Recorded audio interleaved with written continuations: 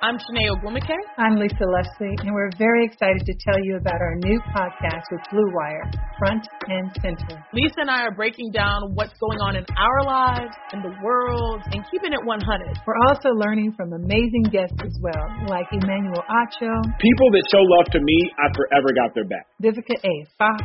If the foundation isn't right, then the rest of it's going to go wrong from there. And more. Subscribe to Front and Center today. Here's Fox creeping forward. He pulls up, 18-footer. De'Aaron Fox puts the Kings on top. Fakes once, fakes twice. Gives the belly. 35-foot three for the win. Nemanja Bjelica. We deserve this win, man. When we're done, we can go chop it up, eat, golf, whatever you want to do. But for these 48 minutes, I ain't about them games.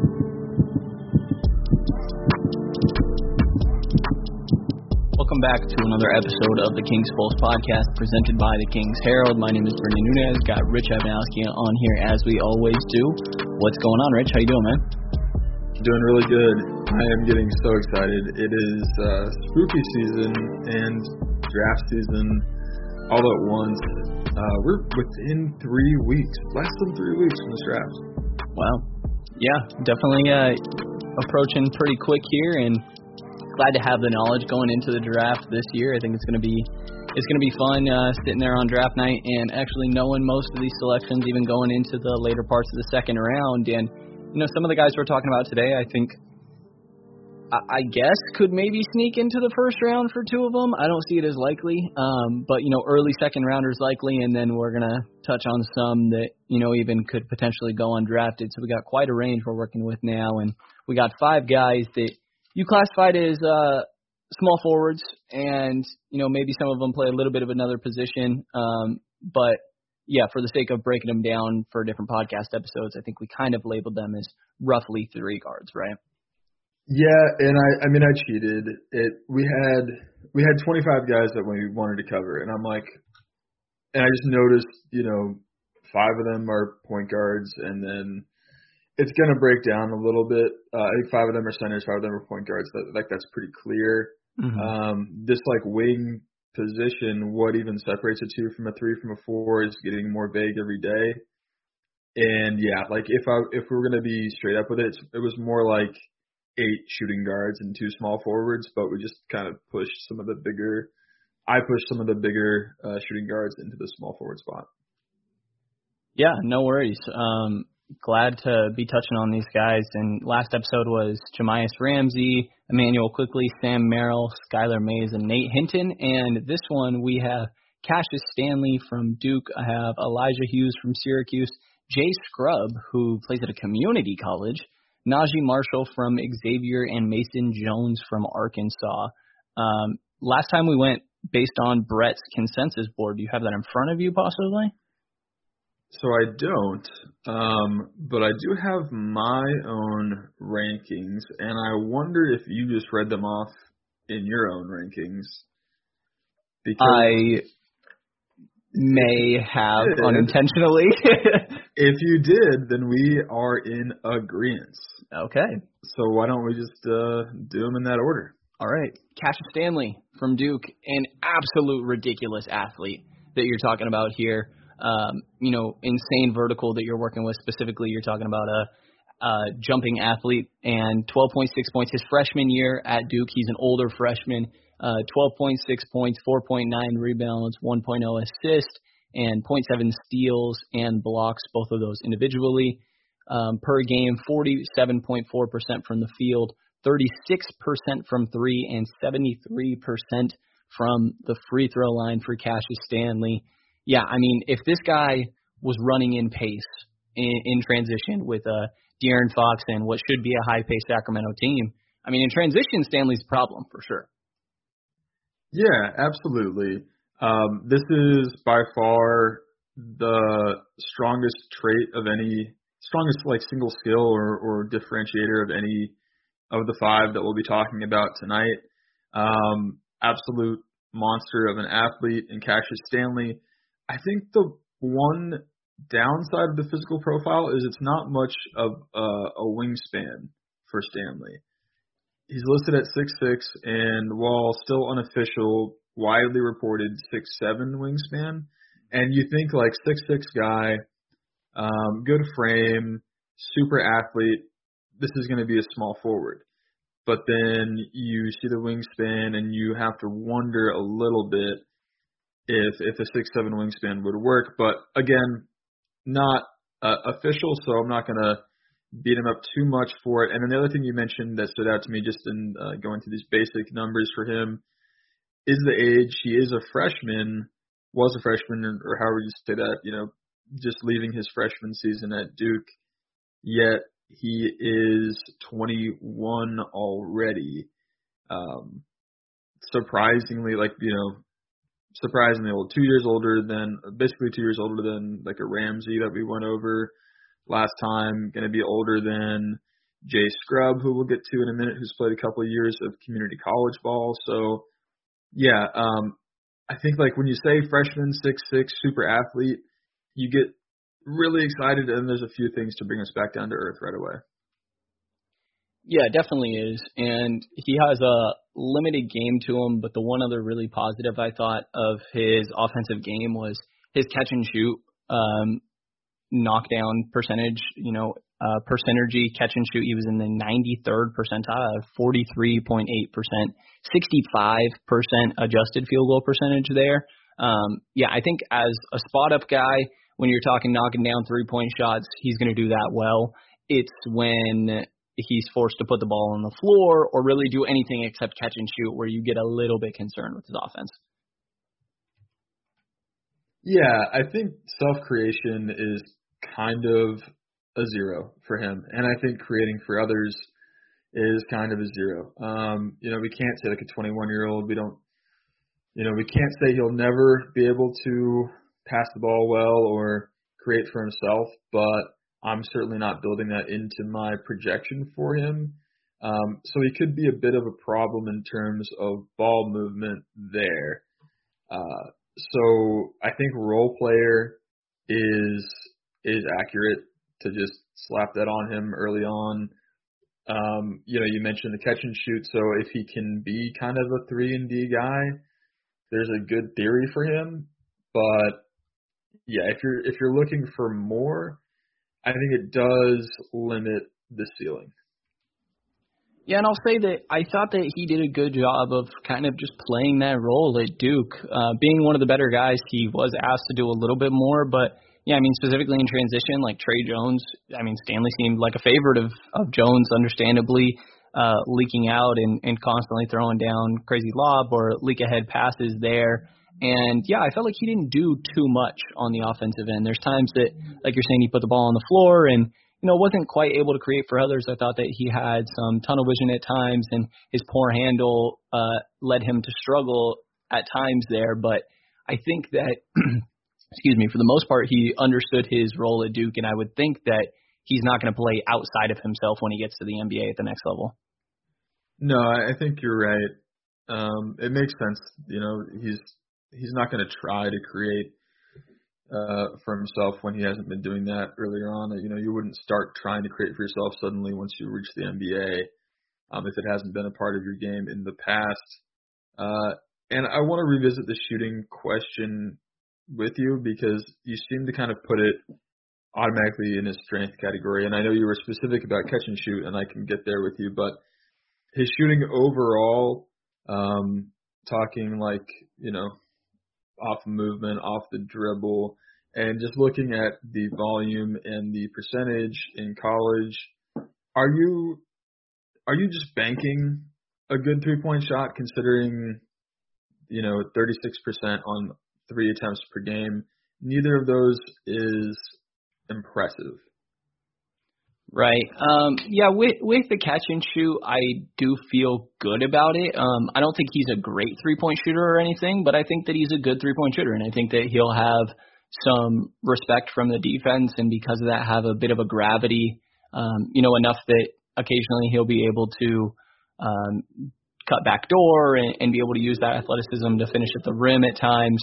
But yeah, I don't think that he's going to be a great 3-point shooter or anything, but I think that percentage could go up a little bit there. I think that, 37, 38% three-point shooter if he's really just shooting off the catch, which I kind of think is what's going to happen for the most part in the NBA. I mean, yeah, it's hard to just predict the percentage because so much goes into the types of the shots. If he's only taking open catch and shoot threes, sure, 38% feels reasonable. But then, a lot of players shoot worse than they shot in college with the line. It's the 3-point line being a further distance and the defense, being at a higher level. So, if we're talking about just open shots, I could definitely see it, and with however much he improves. But I could also see it not working out. I could also totally envision him being a 34% guy. And I think that shooting is the swing skill for him. Yeah, I think that makes sense. And even with that being the swing skill, I don't think you're talking too high of a floor for Stanley. I guess extreme ceiling for him would be a really improved handle, but that's kind of some outlier improvement that you'd be talking about there. Because yeah, I'm with you. I think that there is a chance where he's a little bit of a subpar 3-point shooter, but yeah, while you don't really enjoy him putting the ball on the floor, I think that with the athleticism he has, and he wasn't an amazing finisher, but due to just being in the air for so long, I think that he got some kind looks from just being up there longer than some of the opposing defenders, that if he has a respectable 3-point shot, he can attack a closeout on occasion, here and there. Yeah. I mean, yeah, he can attack a closeout because he's such a good athlete that if he gets a guy that's off balance or he just gets kind of space right, because of a wild closeout, then yeah, I agree with you. But I don't think it would come from he's attacking a closeout. Here comes another defender rotating towards him. He's going to step back and shoot a jumper. That is not the type of attack that he would be good at. The type of attack is you get one wild guy and he flies to the rim. Yeah, and probably goes for a charge. Right. So yeah, I mean, I think the ceiling is an above average 3-and-D guy. We didn't talk about the defense too much, but I would probably kind of put it in that shooting area as far as being a strength or weakness, where it's a little above average. And so I think he could turn out to be an above average 3-and-D guy, not an elite 3-and-D guy, but an above average 3-and-D guy with a pretty elite set of, athletic skills. Yeah, I don't know how I feel about his defense. I'm with you that it's kind of a swing skill, because the idea for Stanley is a 3-and-D player. And he has, with his athleticism, a good lateral quickness to him. I think he can stay in front of guys. And we saw that, I think, guarding twos and I guess maybe some threes. But I don't know, at times he was a little out of control on his closeouts. And I just felt like he didn't have great rotations he was working with. And maybe just with some comfort in NBA training that could get a little better. So he has tools he's working with on defense, but I'm not super confident in how he's going to fare on that end of the floor. Yeah, I might be a little higher on his defense than you, but again, I think, I was describing a ceiling there for him, so I don't think we're too far off. Where I had kind of a medium average outcome for him is just an average 3-and-D guy, average shooter, average defender, but still that super athleticism. Mm-hmm. Yeah, interesting comp I saw from this YouTube video was Gerald Green, and I thought that wasn't bad. Yeah, no, that's not bad. I think Green, towards the end of his career, became a really high level shooter, but he also got in that Rocket system that was just all they ever asked him to do was 3-and-D, and so he got pretty good at it. That makes sense.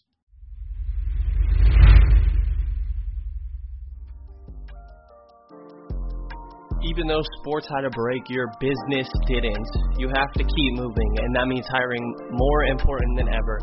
Indeed is here to help. Indeed.com is the #1 job site in the world because Indeed gets you the best people fast. And right now, Indeed is offering our listeners a free $75 credit to boost your job post, which means more quality candidates will see it fast.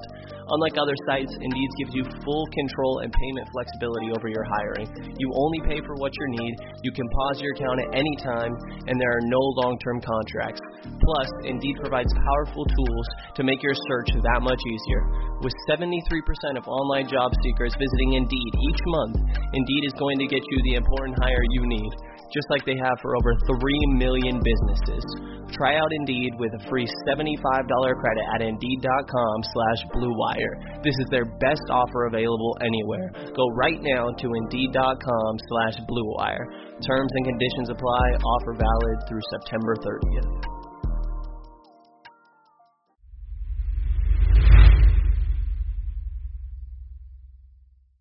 Do you want to move on to Elijah Hughes here? Just to discuss the floor real quick, I could see a world where the shot isn't real, the defense isn't real, the inability to create for himself and create for others is serious enough that, he's got an okay floor, but I could see a world where it's just kind of like, this guy's a great athlete, and that's pretty much it. Yeah, I could definitely see that being the case. Yeah, I'm with you. I don't think it's a great floor he's working with. Like it's not horrible, but then at the same time, for there being a subpar ceiling, like he's just kind of as a prospect. Like he'll have some highlights that he's working with, obviously with a crazy bounce, but overall, I mean, like having a 3-and-D role player with this balance would be something valuable, but yeah, I'm with you. I could also see him kind of fizzing out, and I'm not this isn't like a late first rounder for me or anything like that. And even at 35, I don't feel great about Stanley for Sacramento. That's interesting. I think so. I wouldn't hate it. Yeah, he's in that range for me. I think he's going to end up more like 37, 38 for me, but yeah, that you don't hate that. Yeah, because I see especially, if Sacramento's running in transition, I think that would bode really well for him. But yeah, it's not like I would despise him on the roster. 43, I'd probably be happy with Stanley. I don't know. I'd prefer someone with a little more upside probably. Yeah, and then in terms of him being able to guard threes, can he or can he not do that? And then does that affect your feelings on him for Sacramento specifically? I don't know. He might almost have a better chance of guarding one, since it's just lateral quickness that I feel like he has. And I guess there's okay strength, but I don't know. I think he's primarily guarding twos, and then you can get away with some minutes on ones or threes, I guess. If you're rolling out Bogey as a 3 in some lineups, I guess you could roll out Stanley. But I think that the idea of Stanley on the Kings would be if you moved on from one of Buddy or Bogey and he's your backup too. Yeah, bouncy 3-and-D shooting guard feels about right. I know it's the small forward episode, but yeah, that's about where I'm at. Yeah, and then for Elijah Hughes, the forward from Syracuse, I have 6'6", and unofficial wingspan I saw was 6'9". Feel free to correct me if you saw anything else there. 19 points. This is his junior season at Syracuse, which he did spend 4 years in college, because what I see on Basketball Reference is there was a transfer year that he didn't play after a freshman year at East Carolina, and then junior and senior season were played at Syracuse. But that senior year stat line, 19.0 points, 4.9 rebounds, 3.4 assists, as well as 1.2 steals, 0.8 blocks, and 2.3 turnovers on 42% from the field, 34% from 3 on 7 attempts a game, and 81% from the free throw line. Elijah Hughes was the guy on that Syracuse team. I feel like that's important to note for some of these percentages. Yeah, that is definitely important. Kind of like a bucket getter type of guy. Although the question is, can his like bucket getting translate? Like, you know, if your best skill is just like ISO offense, creating shots and making tough shots, if you're not going to do that at an NBA level, then, you know, suddenly your biggest strength is not super important. And then how severely does that affect you as a prospect?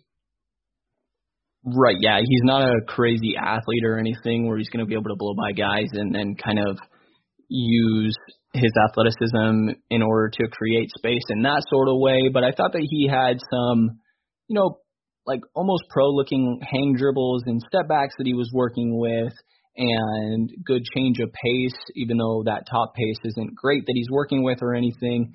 But yeah, I mean, he's an ISO scorer, really. He had the third most ISOs in college basketball. He makes a lot of tough shots, and I think there is a lot of value in that. And I don't want to say he's like a poor athlete or anything. I think he's about average probably for what you're working with. So yeah, I mean, I think being able to get a shot and have this high release that he's working with and a smooth stroke, I think that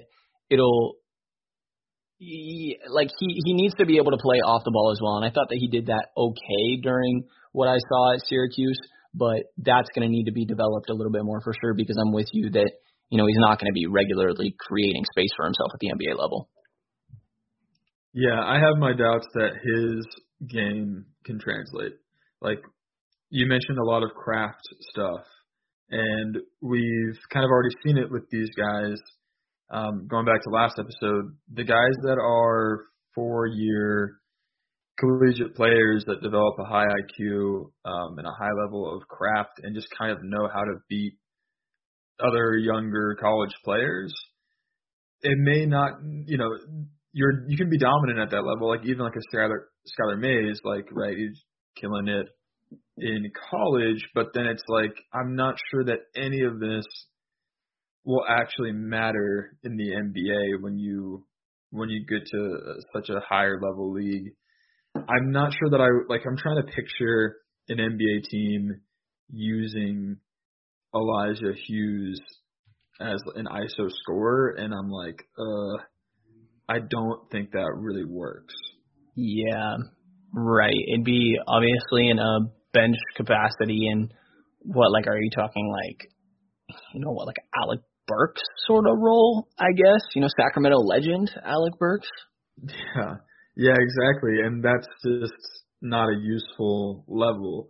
I will say I thought that his catch and shoot numbers and his, especially like off of movement, the way his shot looks and the way it goes down, that can be salvageable. So if you had to throw out the ISO stuff at the NBA level, there's enough scoring, I think, to work with off ball.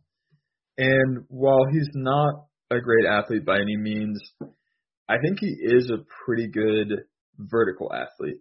Not really a horizontal athlete, but he has some shot blocking upside. I think he can get off the ground and get up pretty high, pretty fast without much of a load. And that's, so, you know, that's exciting for me for a guy that I want to call a small forward. And, you know, the 6'6", the 6'9", unofficial wingspan that can block some shots. You know, I don't think he's a good defender, but with that upside, do you think you can at least call him a 3? I think that you can. You know, he's got some okay weight on him too at 215. He almost reminded me of like Gallinari at the college level in ways.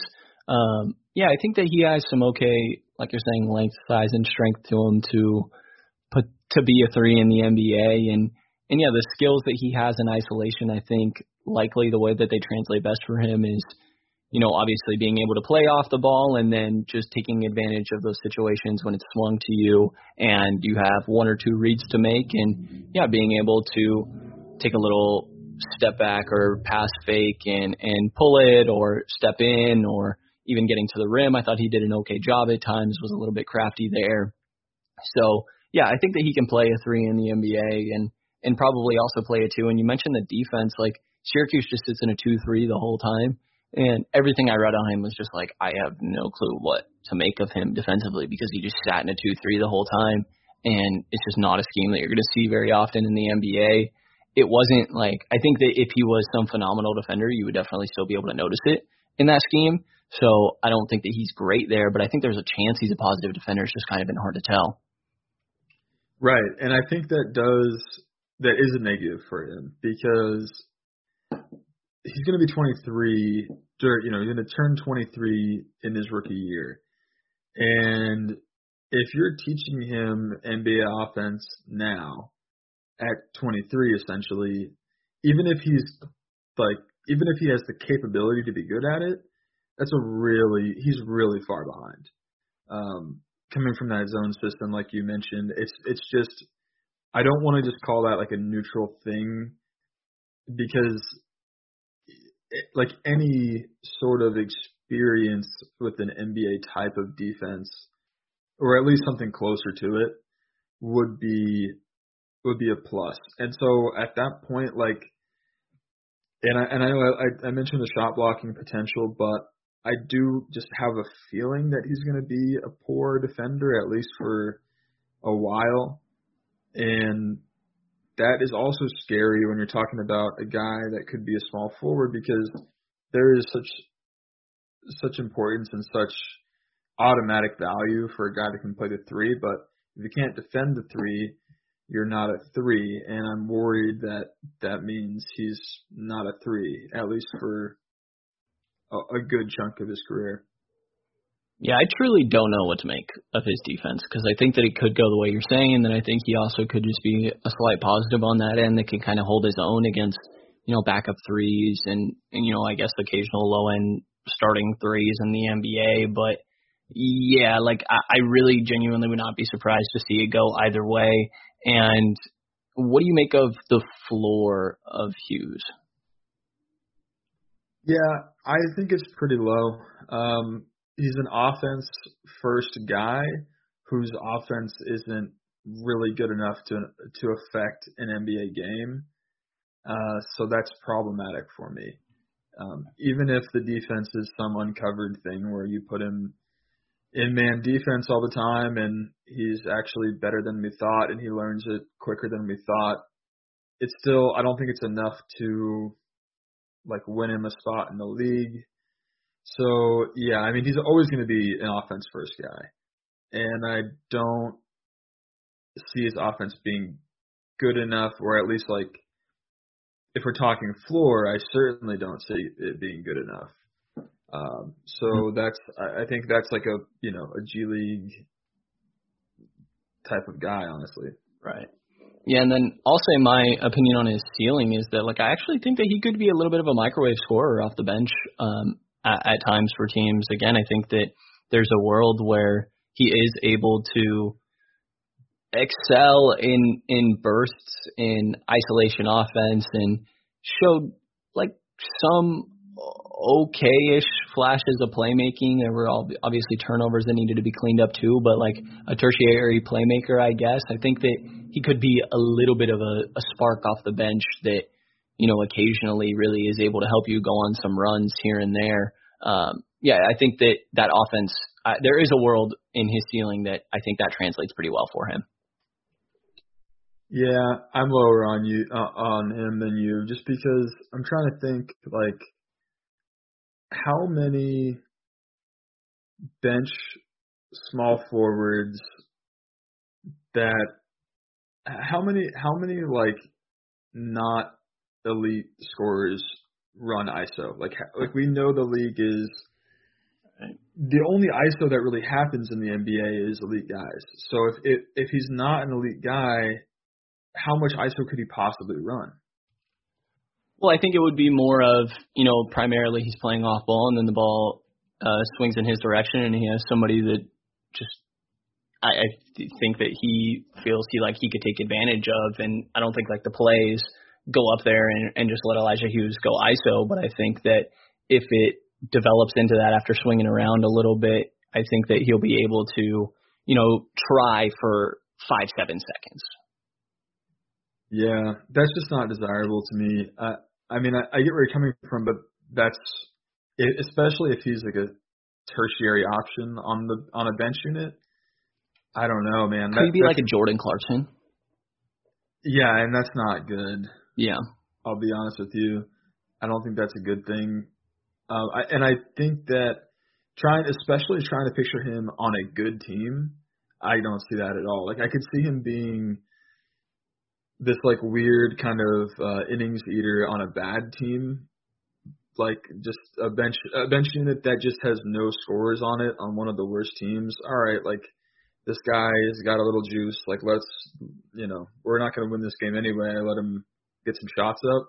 But trying to imagine him on a playoff team, what's his role on a playoff team? Right. It's a rough situation there for sure. He would need a lot of development in regards to being able to knock down shots off the ball and kind of find positions there. So, yeah, I'm with you. I'm not really sure. Like, yeah, it's probably more of like even like Orlando, New York sort of thing, or like you're saying they need this scoring punch and are kind of desperate there off the bench. Right. It would rely on a lot of development, and he is not a young guy. So, but yeah, I think there's a reason we talked about him number 2. It's not. I would say, for me personally, we did Stanley first, and I had a tier break there. So huge tier break. Okay. Cool. Yeah, we're on the same page.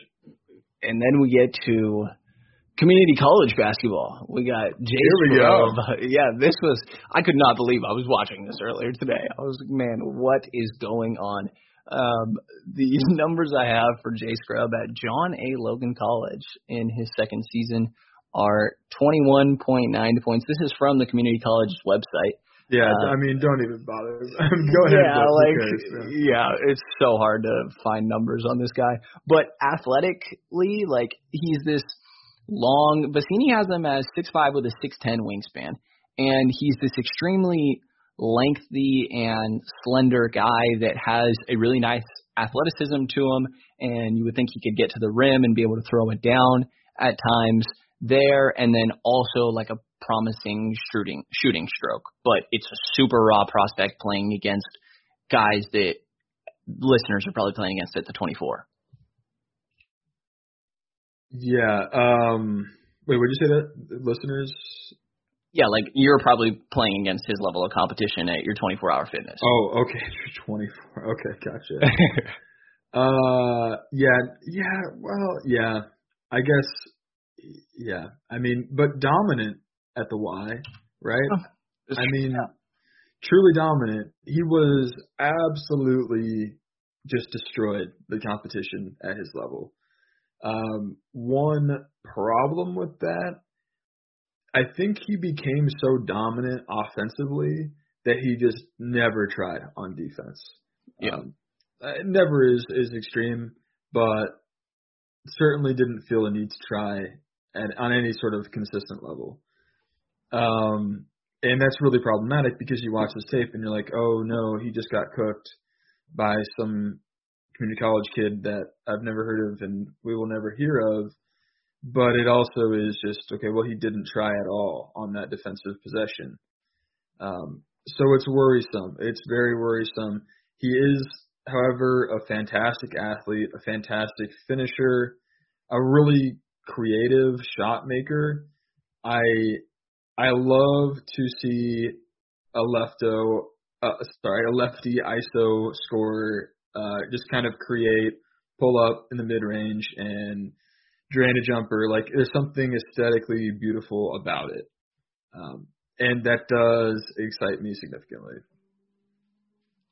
Yeah, it's exciting. Like, he's so difficult to gauge. So, like you mentioned, the defense kind of weighing, and then I also think that because he was like actually a superstar at his level of play, that there were also, some superstar shots that he was able to put up that were just straight up bad decisions.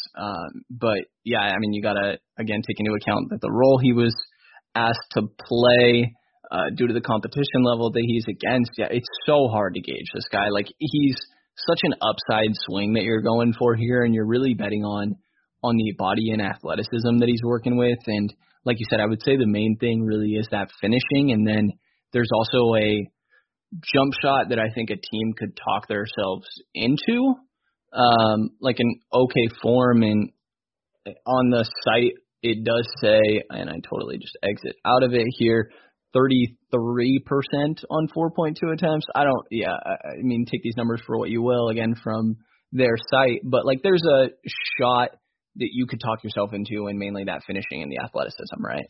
With this length. Hell yeah, I can talk myself into it. I've already done it. I've already talked myself into Jay Scrubb. I'm such a big fan of Jay Scrubb. I would love for the Kings to draft him and for him to play in the G League just about 15 minutes from my house. I would love it. I would go to every game and I'd watch Jay Scrubb develop in the G League. Yeah, man. This like you can't like really cap his ceiling necessarily. You can't really. Like I think there are certain things. I don't think he's a good passer really. I don't think that he's ever going to be a good like high IQ defender at this point because you watch him not do that at the community college level, and you can't say to yourself, well, but yeah, he'll do it in the NBA though. Right. But like he's had such low level of coaching also, like the idea is that there is potentially a very big jump that this guy could take. Yeah. Totally just random question. What's like the difference in the level of coaching between like the best community college coach in the world and like a lower level G League coach? Oh, G League? I wonder. I have no idea. Totally rhetorical question. Yeah, I would say like, you know, like if we're talking like actually best community college coach, it's probably some guy that is totally deserving of a better job, but just chose to be there for whatever random reason. So sure, if Jay Scrubb ended up with one of these like coaches that probably should be coached at a higher level, but yeah, I don't know. Like there's gonna be new things to learn for him. And we don't even know who the Kings G League coach is gonna be. Right. We hope and wish that it would be Ty Ellis. We love you, Ty Ellis. If you're listening, huge shouts out, huge fans of Ty Ellis on this podcast. But, you know, with the whatever is happening with the Kings right now and how they're handling their G League, you know, we have no freaking clue what's going to happen there. So anyway, to move on from that sort of the translation and the different levels, trying to understand, because we just don't know. Like under swing skills for him, I just put everything. Like there, you know what I mean? Like, yeah, no, I'm with you. But yeah, I mean, okay. So bankable things. Let's try to break this down a little. Let's refine this a little bit. He's a great athlete. He's a really good finisher, really good shot maker. Now, like good tools also, I'd say. But the fundamentals are in the negative category. The weaknesses for sure. The effort on defense is there for sure. The passing ball movement stuff for sure. I think he is too left-hand dominant. That's, you know, there's of the clips that you can find of him in community college, there's a lot of him when he should be finishing a righty, he's forcing it into finishing lefty. That's a concern as well. But yeah, like everything else is in between. As far as ceiling though, I gave this man a very high ceiling, higher than anyone that we did today and anyone we did last time. So wow. all these shooting guards and small forwards, I have him as the highest ceiling here. And I don't even think it's like really that close as far as my specific ceiling. Okay. I had Jahmi'us Ramsey a little close ceiling wise. That's fair. But I'm with you, and I think this is like exactly the type of guy that Sacramento needs to take a swing on. Yeah, I would love to see it. I have Cassius Stanley and Jahmi'us Ramsey relatively close. Not super close, but I also just for a floor, so you know I do the number thing. Mm-hmm. Literal 0. Yeah. It's a straight up 0. And that's way lower than anyone else I gave. So even though I gave him the benefit of the doubt on the ceiling grade, I took that away on the floor grade.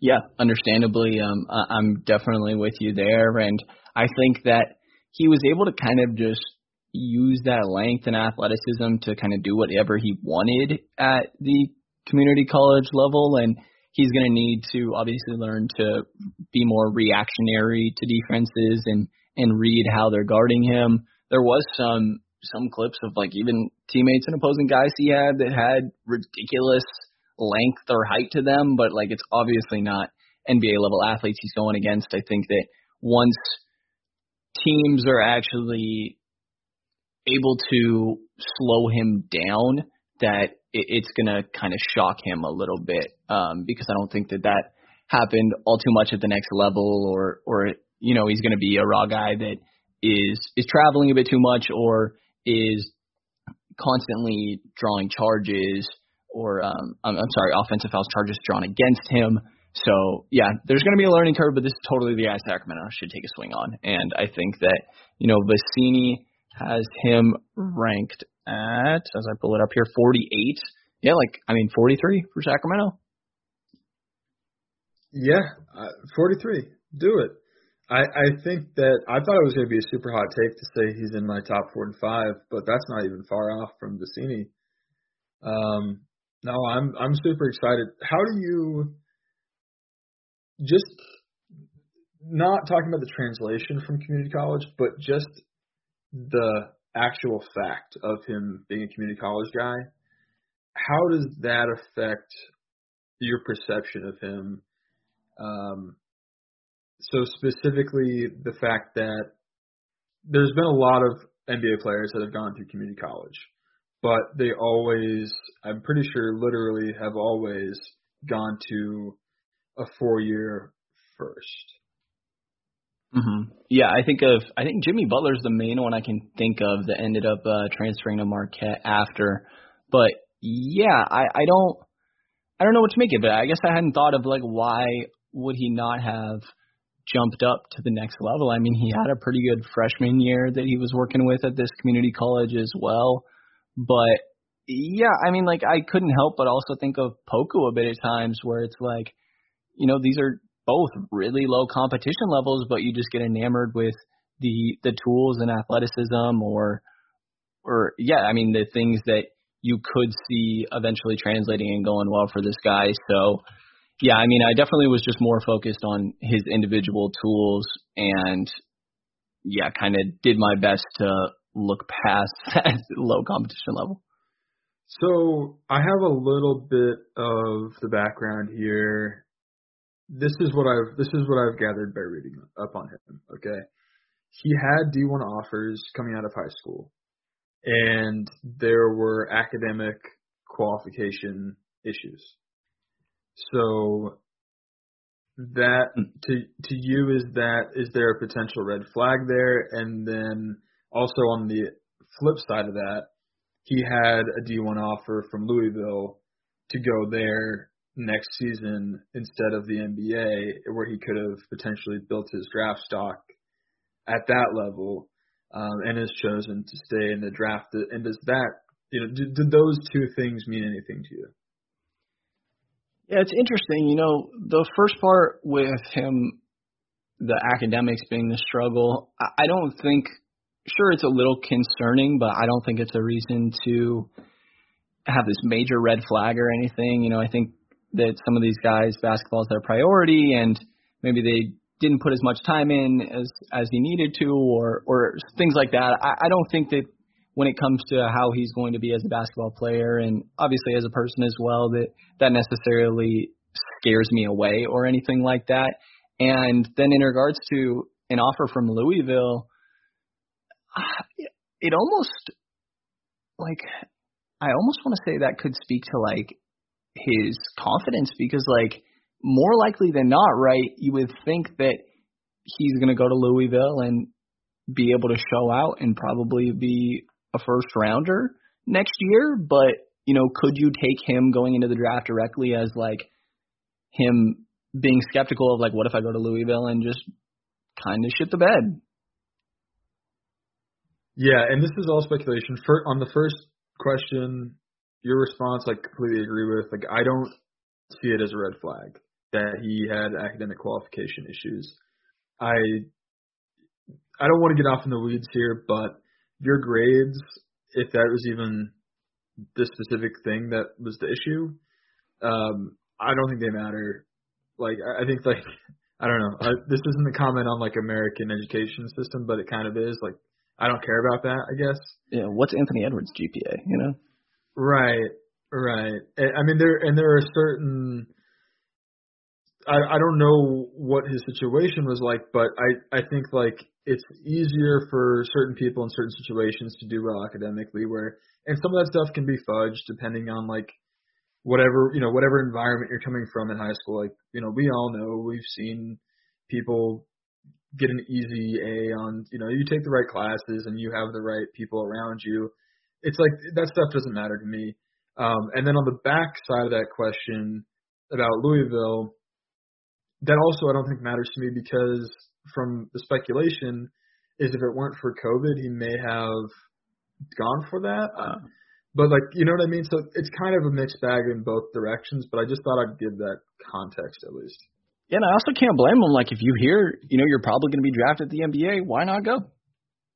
Yeah, I mean, I feel like it was kind of a G League or Louisville choice, and maybe he gets a real NBA contract, but I would guess more likely to get a two-way. I don't know. Right, which would probably be good for him and be able to go against some actual, you know, NBA level athletes in that sort of tier. I mean, even just jumping into the D League would be a good size next step up for him that I think would do a lot for developing his game and just giving whatever team drafts him a better idea of what they're really working with. And also, what does 1 year of college get you, really? Like, in terms of the academics of it, like, do I want to go to this school for a single year and not graduate? I don't know. Yeah. Are you all right? We move on to Najee Marshall here. Yeah, I just gotta say I love Jay Scrub. Yeah, I don't blame you. I'm with you there. Najee Marshall, a junior at Xavier last year, 6'7", 220 pounds. I have a 7-foot wingspan for him and a little bit of a defensive prospect with that wingspan. But 16.8 points, 6.3 rebounds, 4.0 assists, 1.3 steals, 3.4 turnovers on 44.5% from the field, 28.6% from three on 5 attempts a game, and 71% from the free throw line. We started offense for most of these guys. If you're cool with it, I say we start defense for Najee, and that wingspan is probably what gives him some optimism and upside there. I thought he did a pretty good job of staying in front of guys with like an okay lateral quickness. But he's definitely, you know, the Nate Hinton of this episode, kind of defensive focused, in my opinion. Yeah, the Nate Hinton of this episode is super spot on. I really liked his defense and the fact that the defense can be applied to threes. Like, this is a three. Like, Najee Marshall, this is a small forward. You know, we don't have to get into the weeds of the debate here. 6'7", 7-foot wingspan confirmed, 220. Boy, just that alone helps his stocks so much, right? Like, I've told you, I snuck Tyler Bay into my first round basically just on the size and like thinking of the scarcity of position compared to a bunch of backup point guards or backup centers, you know. It means so much to me, just right out the box. Yeah, I'm totally with you, and I don't think that he's like necessarily all over the place either. I thought that he was surprisingly pretty smooth. I kind of touched on a bit of the defensive end. I thought that I would have liked him to be more dominant on that end. I think he did an okay job of getting in passing lanes and things like that. And again, his on-ball defense was good. I thought that off-ball could use a little bit of work, but obviously has the tools he's working with there. And the offensive end is, I mean, like, I thought that he was surprisingly smooth. He was running pick and rolls for Xavier all the time, which I don't think he's doing at the NBA level, but he got an okay playmaking ability, and when it's swung to him, I think that he's able to, not amazingly because the dribble needs work for sure, but put the ball on the floor and get to the rim, and if teams rotate, like just be able to make maybe just one of the right passes. Yeah, the handle and the playmaking and driving to the rim. I think he's a good finisher once he gets there, but the general creation package for him, I think, is a little bit of an illusion.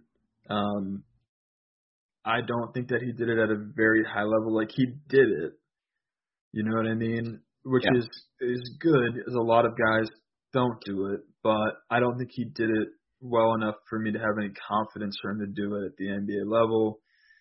However, like, he did it, so I'm going to put it in, like, the swing skills, like the playmaking package, the creation for himself and others package. Like, that's the swing stuff for me. And the weakness is, I think it's pretty clear that his weakness is shooting / kind of preparing for shots. Right? Like, he's not an off-ball offense guy. Yeah, he's not. And, I think that playmaking that I seem to be a little bit higher on than you could really be nullified a little bit if he doesn't have like a somewhat respectable 3-point shot, because the only time I feel like he's able to set up for other people is when he's going downhill. And again, I thought he was a little smooth with some euros, and you touched on it. I thought he was a pretty good finisher, but if teams aren't needing to close out on him at all, which, like 28% not good, don't get me wrong, but 5 attempts, and he was taking ones that I don't think he's going to be taking at the NBA level. Like, I don't think he's taking anything off the dribble in the NBA or anything like that. So, yeah, I mean, like, maybe he could go a little higher, but more likely than not, I mean, Najee's probably a negative 3-point shooter, and I think that really hurts the rest of his already limited offensive game. It really hurts. If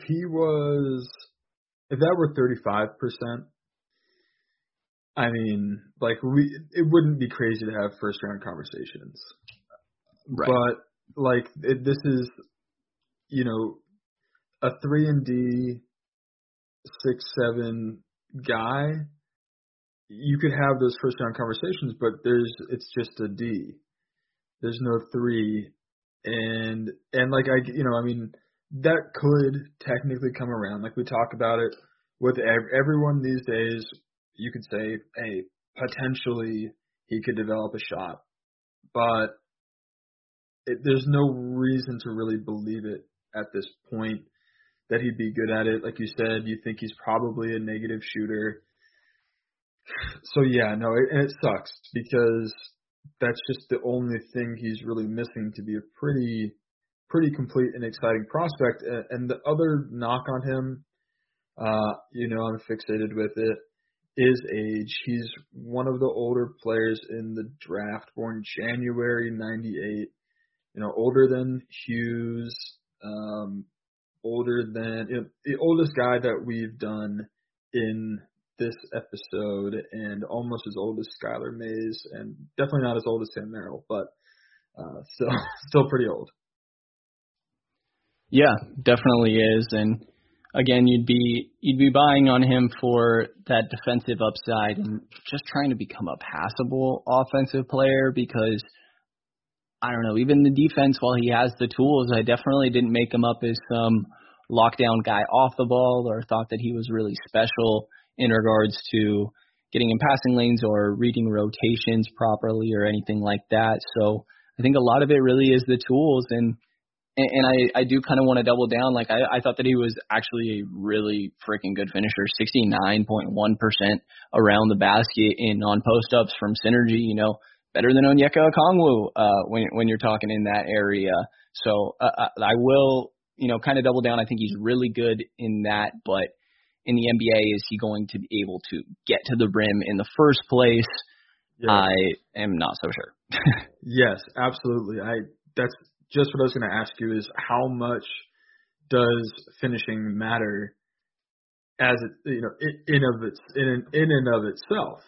Because like you just said, how often does he get to the rim if that's his biggest strength on offense? And I think we can use this as a way to transition into Mason Jones, our final guy, who is an incredible finisher.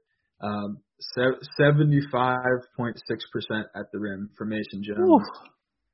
Insane. But it's kind of, if it's a standalone thing. Anyway, let's get it right into it. Mason Jones of Arkansas, 6'5", unconfirmed wingspan. I think he's probably a little bit more of a 2 than a 3. But the finishing just jumps right off of the page, as well as the foul drawing. I mean, I forget what it is. I don't have it up in front of me, but is it like it took like 9.1 a game on 82%. So not only is he absolutely crushing you when he gets to the rim, but if you stop him, I mean, go ahead and stop him. Like he's just doing so much. When he moves to the rim, he moves well. Try to stop him if you want to. You better stop him, quite frankly. But if you do, he's going to take 10 free throws a game.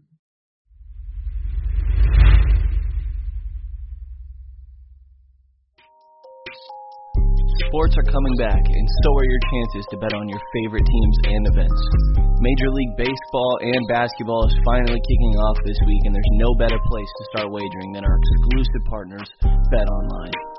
Check out all the odds, futures, and props to bet on, all available 24/7. And with the return of sports, BetOnline sat down with former pro players Eddie George, Harold Reynolds, and 7-time NBA champion, we'll go 6-time NBA champion, Robert Horry.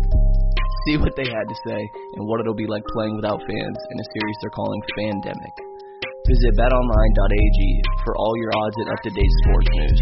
Remember to use promo code BLUEWIRE to receive your new welcome bonus. That's promo code BLUEWIRE. BetOnline, your online wagering experts.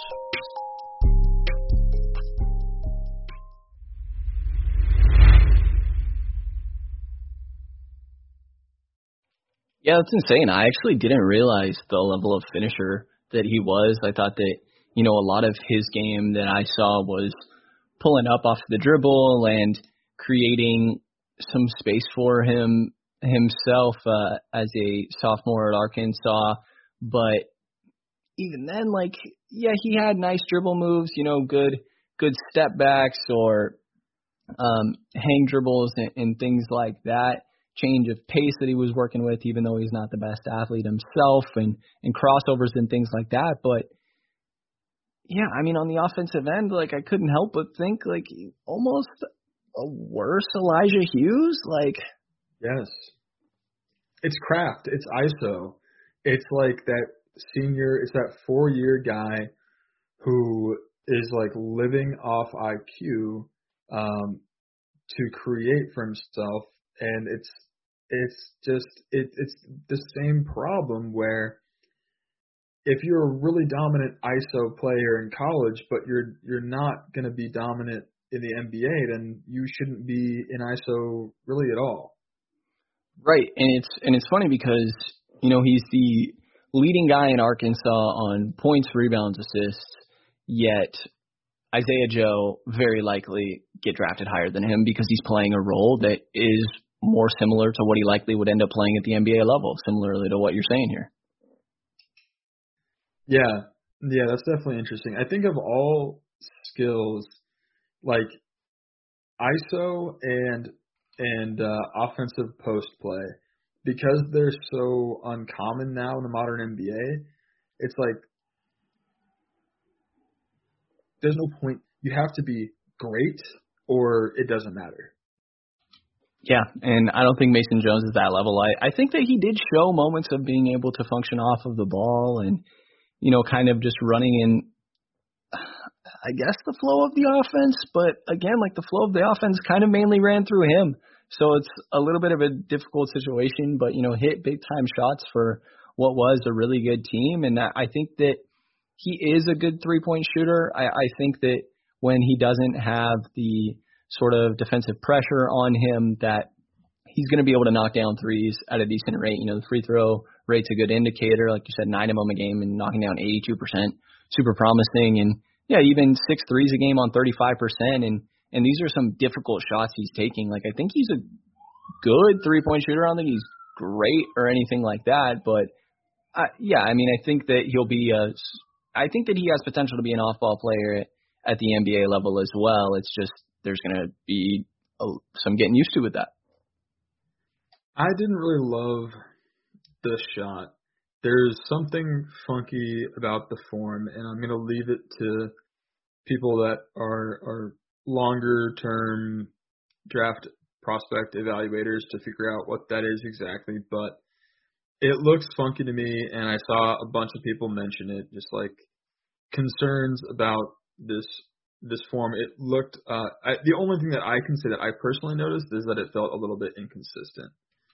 And it's one of those things that can be covered up by it just dropping.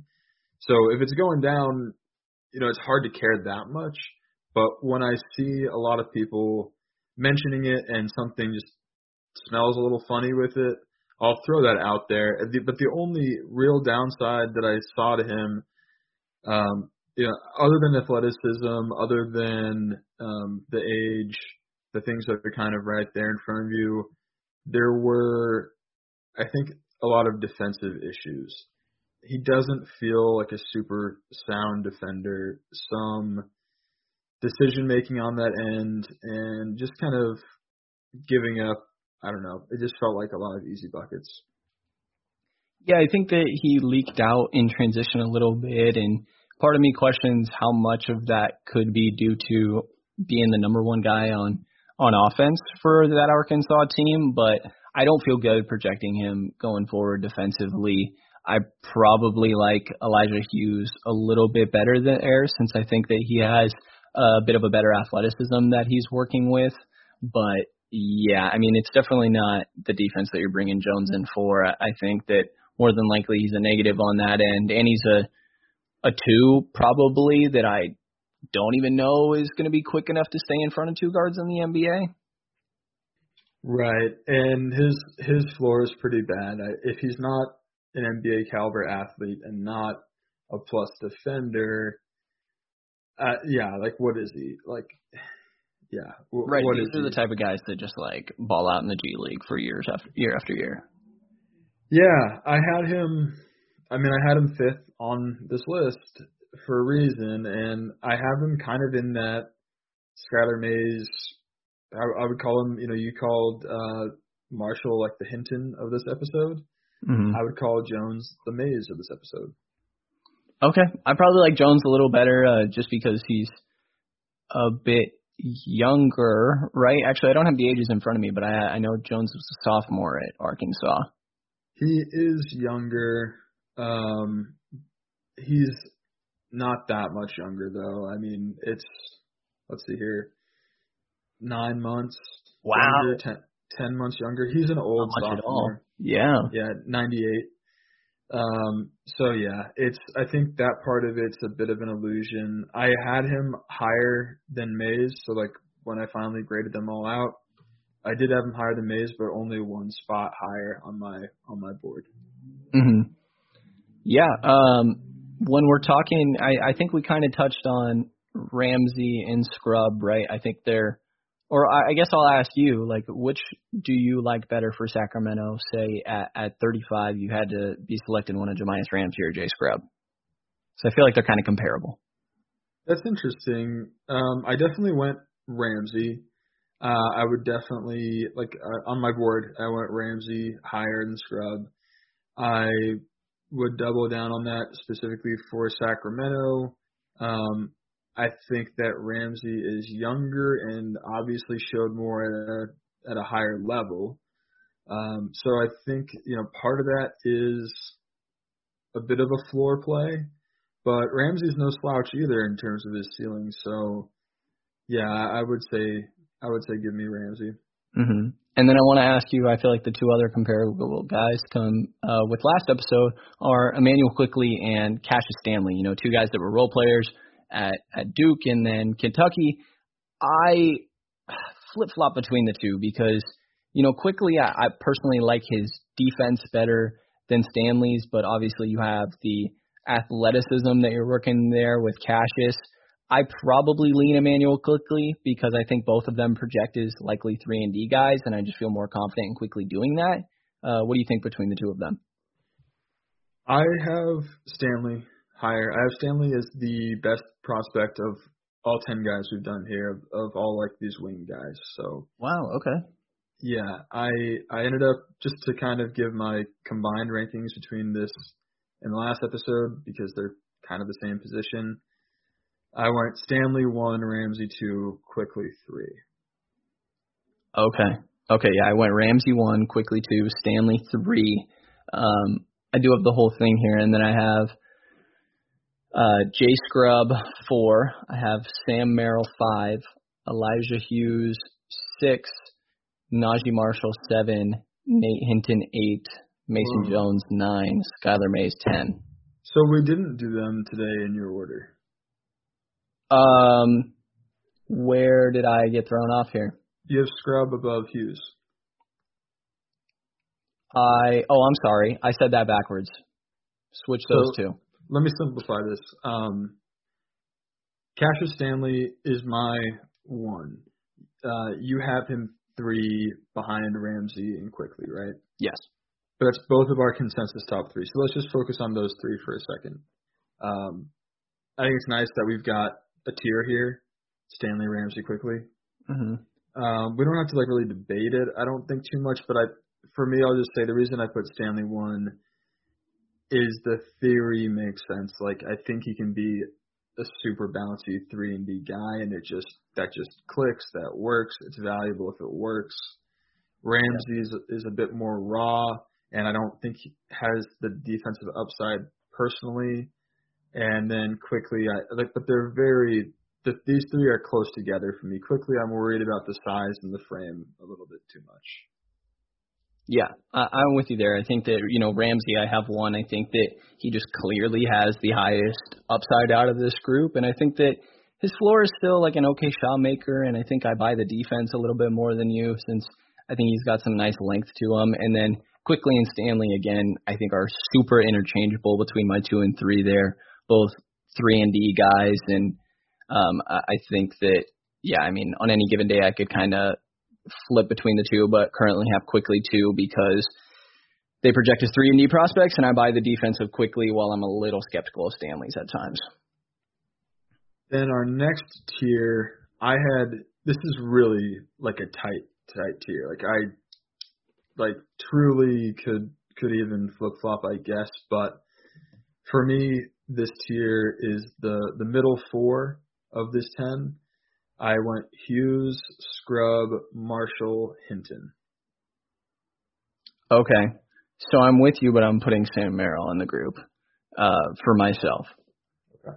I have Hughes, and then I have Scrubb and then Merrill. I have an arrow between the 2 of them. I was totally flip-flopping back and forth between which one was ahead of the other here. And, yeah, it's just going to vary team to team if you're, looking for a project swing or the safer guy, obviously. And then I have Najee Marshall, who I put higher than Hinton because of the tools he's working with that 7-foot wingspan, really. And, Hinton, I think, has a more projectable 3-point shot that he's working with. But yeah, the frame gave Marshall the edge there for me. Yeah, we're pretty aligned. And then my bottom 3, I know you're going to have Merrill higher, but my bottom 3 in order, Mason Jones, Skylar Mays, Sam Merrill at the very bottom. You have Merrill below Mays? Mm-hmm. Okay, I think we talked about We went over this. Yeah. All right. Yeah, but we're not too far off. And if you're talking Sacramento, so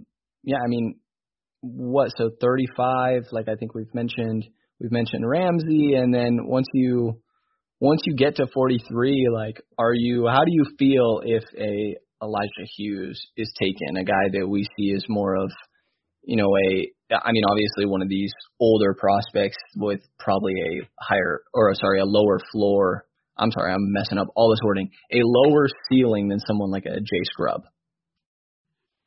You're asking me for Sacramento. You said Scrubb versus who? like Elijah Hughes. Yeah, that's very tough. I have them, 42, 43. And in my numerical grading system, I have them 1 point apart. So and you got to go the upside for Sacramento now. For Sacramento, yes. Give me Jay Scrubb. Yeah.